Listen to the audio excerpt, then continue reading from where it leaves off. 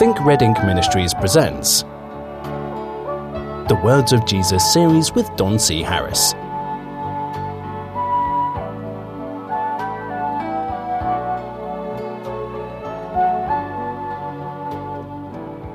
Hello and welcome once again to the Words of Jesus series. Glad to have you. If you've been a part of all these shows previous, there's just been a lot to think about, and I'd love to help you with these kinds of things. If you have certain subjects that are on your mind, can I encourage you to go to thinkredink.com? Perhaps you can find some material there that'll do you some good. I would love for you to have my book, The Questions of Jesus. Of course, we don't sell them there at the ministry, but they are available through Amazon if you'd like to go there and get that book. I'm sure that's going to bless you.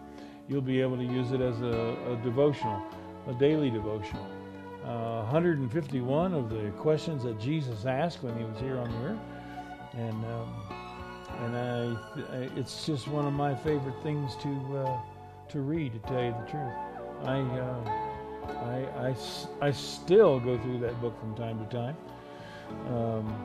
and am never disappointed.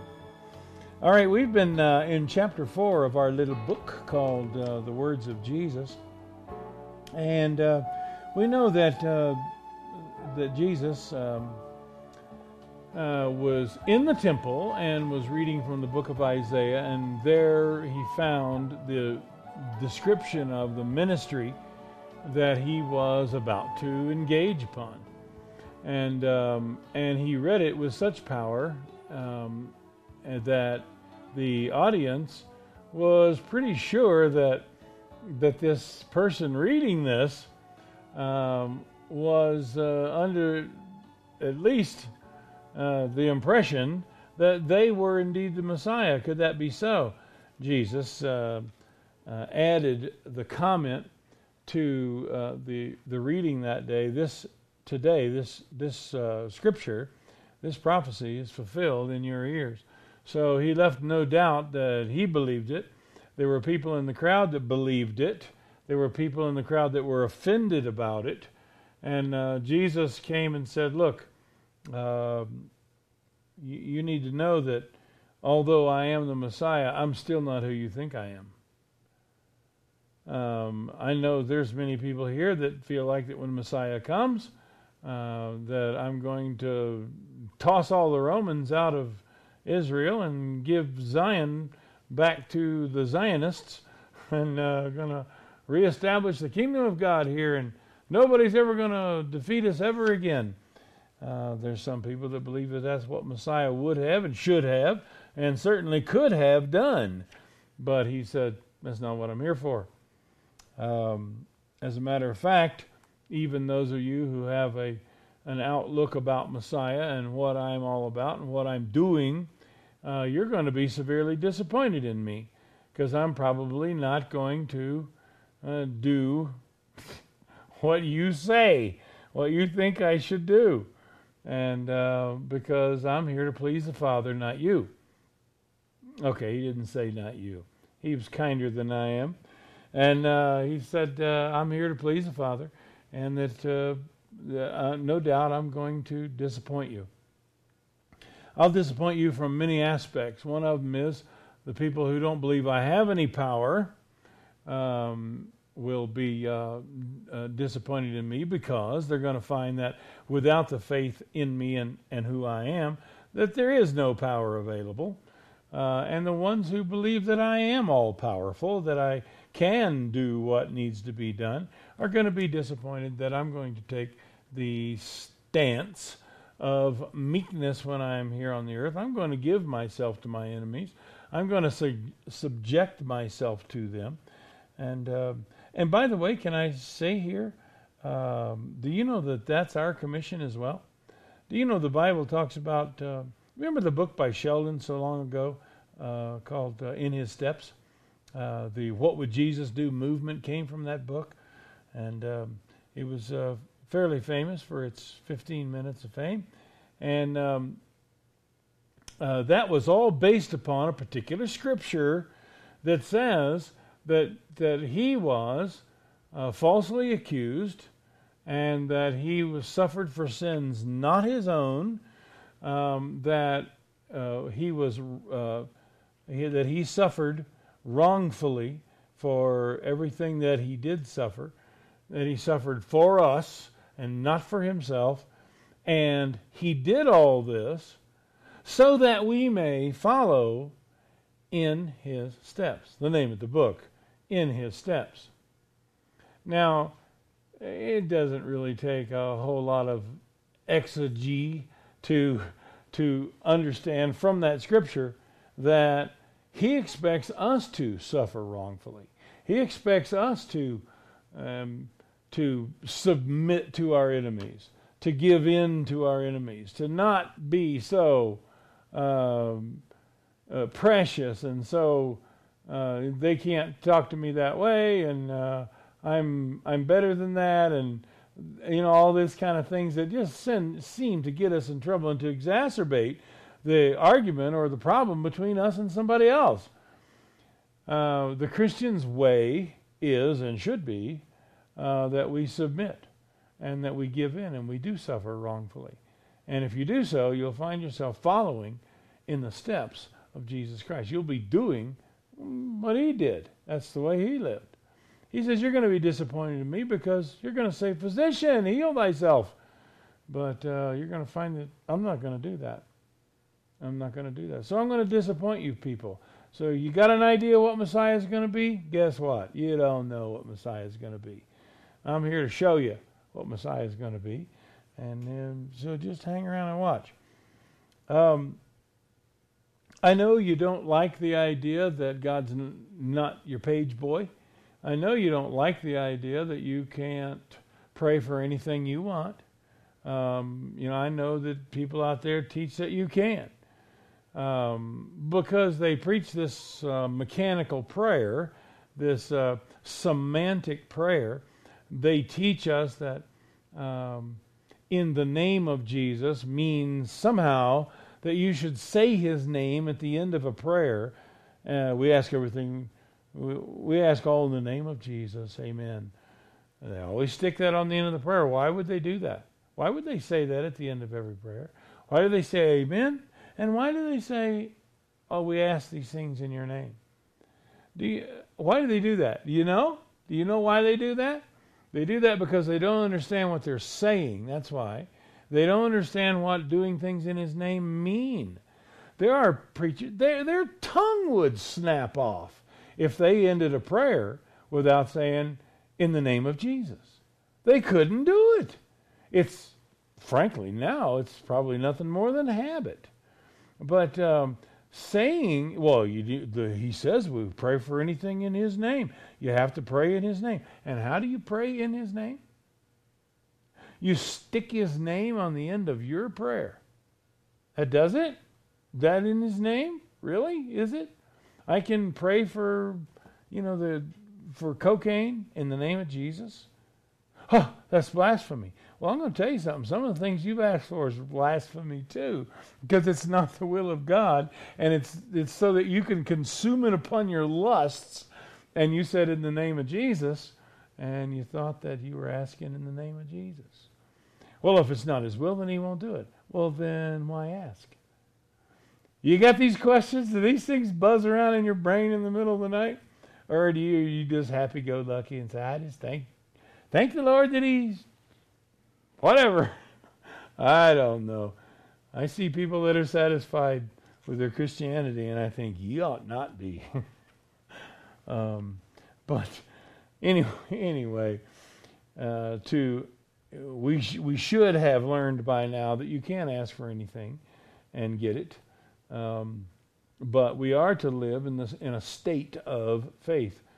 And if you don't want to be disappointed in Christ, live in faith. If you don't want to be disappointed in him as being too humble or too meek, live in faith. If you don't want to hold him to a list of questions and give him a pass or fail grade, you need to live in faith. And faith is always predicated upon you don't know. You just have faith. Jesus is trying to teach us this, and he continues. And we're going to finish up our 5th chapter today, if that's at all possible. He says, "You will surely say unto me this proverb, Physician, heal thyself. Whatever we've heard done in Capernaum, do here in thy country," looking for a sign. "Verily I say unto you, no prophet is accepted in his own country. But I tell you of a truth."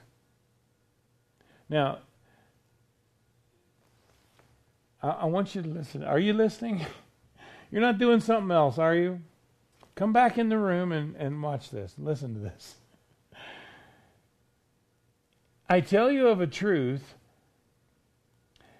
many widows were in Israel in the days of Elijah."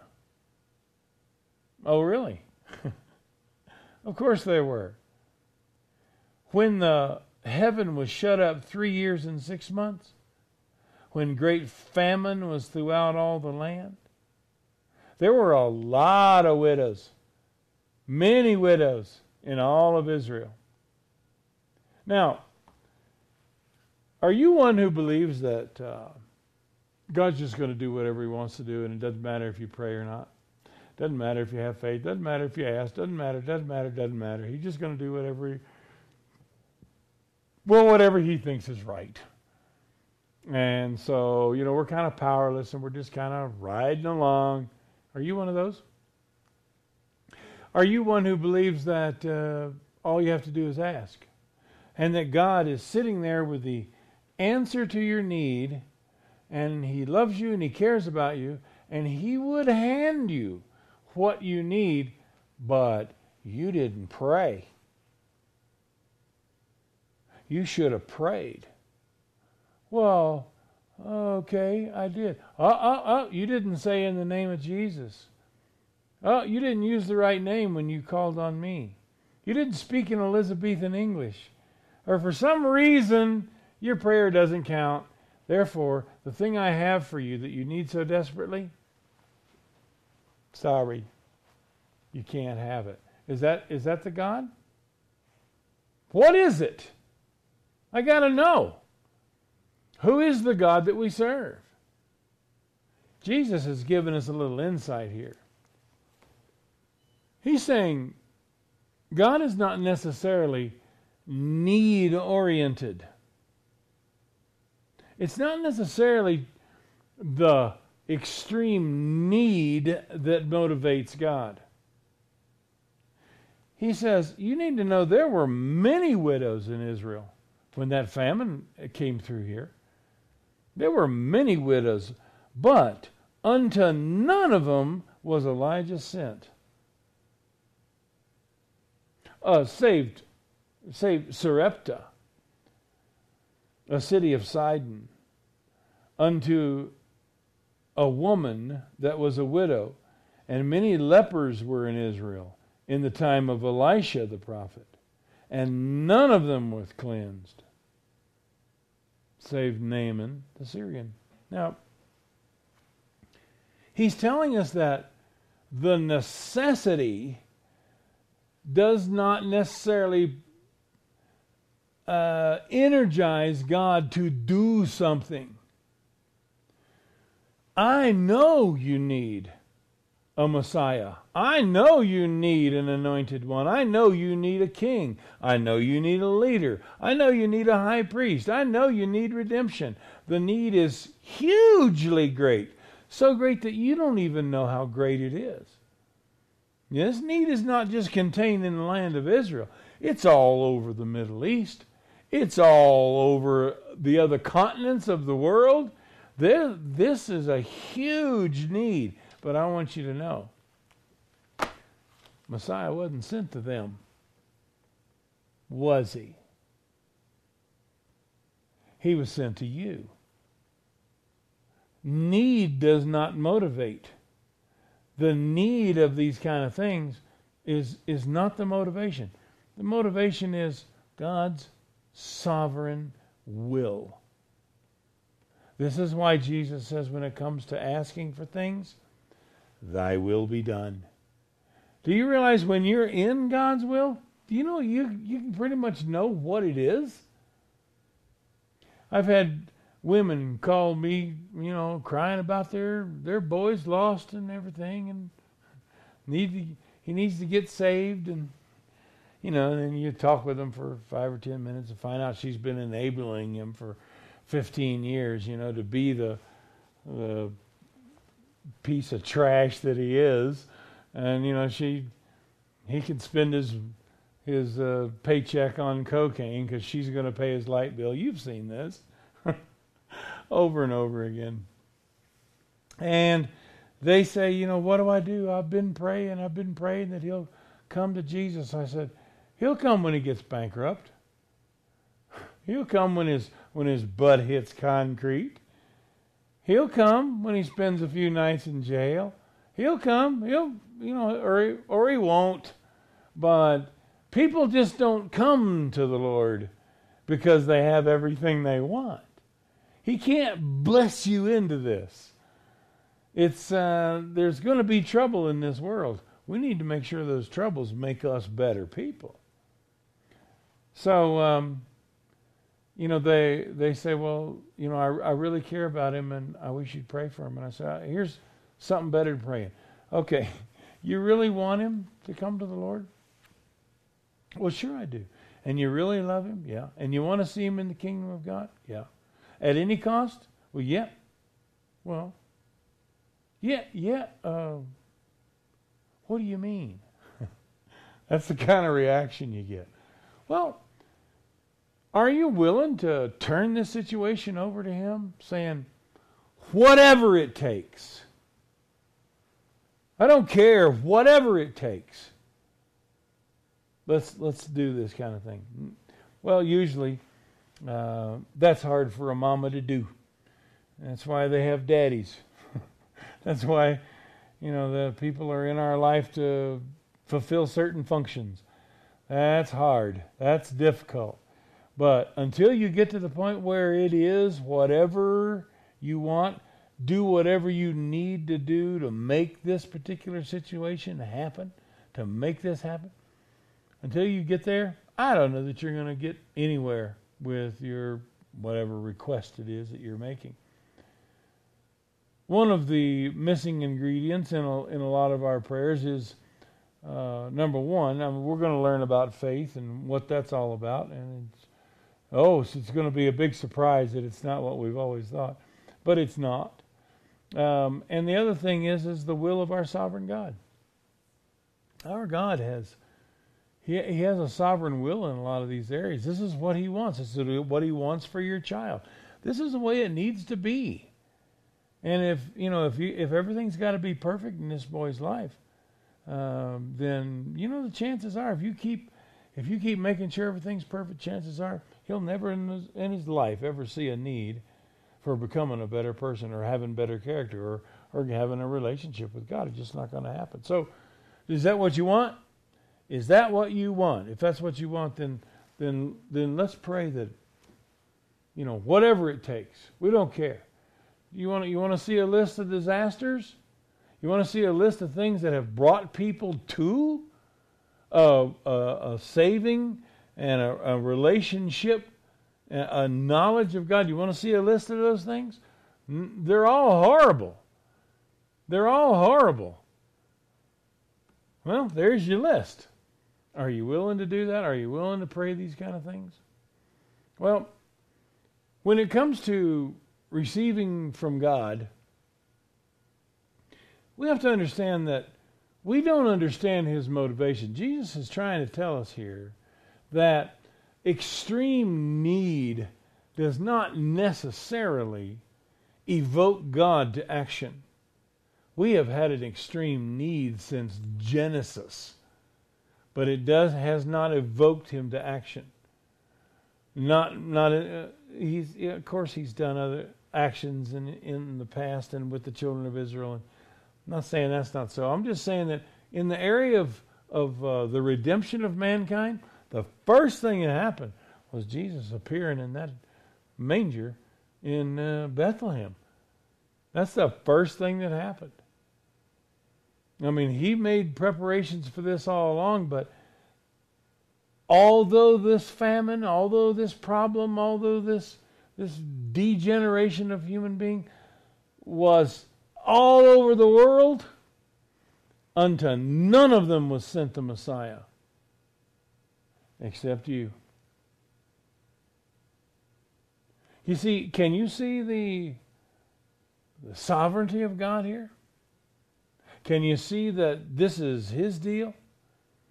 Jesus wants us to know, you might be disappointed in me, but I'm telling you, we've got a plan. We've got an action. You might as well fall in line. Just fall in line. Now, when they heard these things, those in the synagogue were filled with resentment. Resentment? What are you upset about now? Oh, we can't keep our temple? We can't keep our rites and our rituals? We can't keep our hierarchy? Well, this guy here is a rabbi, but, so am I, but he's over me, and I'm under him, and I got people under me. And do you know Jesus, when he was telling his disciples about building the church, he says the Romans, this is their deal. They give somebody authority, and there's people in authority over them. And there's people underneath this guy. And they report to him. So there's this big hierarchical structure, this rank and file. Do you know what his advice to his disciples was? Advice, my foot. It was a commandment. It shall not be so with you. It shall not be so. Well, what about our priests and our bishops and our pastors and our reverends and the hierarchical structure that goes up into our conferences and stuff it shall not be so with you. Yeah, but it is. Well, since when are you doing what Jesus said anyway? Have it your own way. Build your own religion. It's fine. Just leave him out of it. Because why do you call me Lord and not do what I say? There's a good question for you. All right, he says, when they heard these things, the people in the synagogue were filled with resentment. They rose up in a body. Now, this means they rose up in a group to thrust Jesus out of the temple and city. They intended to cast him headlong from the top of a hill. These people, they weren't ticked. They weren't upset. They were murderous. This man was going to destroy the entire structure of Israel. Okay, let's give them a little bit of leeway. The Romans came in and said, you can have any political structure you want. You can have your priests and your synagogues and your rules and your religion and do whatever you want. But here's what you need to know. Rome is over it all. You can do whatever you want, but Rome's over it all. That really got them mad. But here's Jesus saying, I'm not even going to give you that. These things have to go. John taught that change was coming, and change is coming. These people didn't appreciate this at all. And so they decided, I'll tell you what we should do. As people of God, people who care, the wonderful people we are, let's come up with a solution for this problem. Let's kill him. Unbelievable. It's just unbelievable that people, do you think these people know the Father? Do you think they know the Father? Absolutely not. He says, I have no pleasure in the death of the wicked. Why? How could you have any pleasure in the death of a righteous man? Was it John the Baptist or Jesus who asked him, which of the prophets have you not persecuted?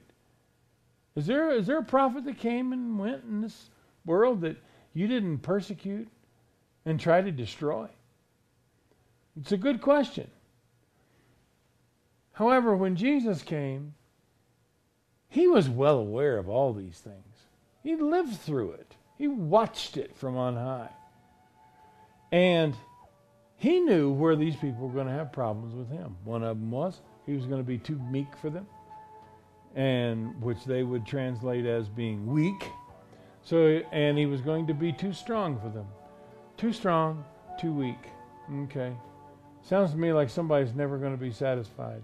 The only way you're going to get satisfied and I'm going to get satisfied is to lay down our way and seek his way. And when you do, everything Jesus said makes sense. Everything that the Lord has decided to do for us, in us, to us, with us, it all comes together, makes sense. He's in control. He's in charge. He's in charge of me. And I'm going to take whatever comes my way as his will. All right, we spent a lot of time in chapter 5, but it's just a rich chapter. He says a lot in there. I hope you're starting to see that you can read or hear what Jesus says, and you start to understand just by default, by osmosis, by repetition, by rhetoric. I don't know how it happens, but all of a sudden the personality of Jesus Christ starts to form in your own head. You see him walk up on a situation, and he's being tested, and the Pharisee says, let's do this. We'll bring him to him and we'll see how he'll answer. And you're thinking to yourself, I know how he'll answer. How do you know? I know him by now. I've read him. I've listened to him. I see his point. I see his philosophy. Everything's starting to make sense. You know what's happening? You're starting to think red ink. All right, time for us to go for now. We'll see you next time. Bye-bye.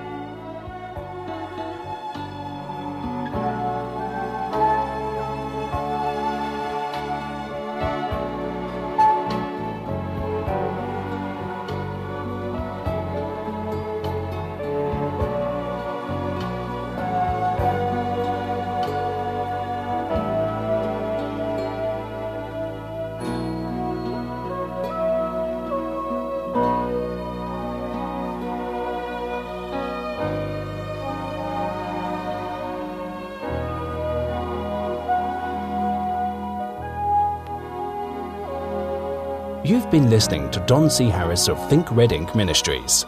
Email don@thinkredink.com. That's thinkredink.com.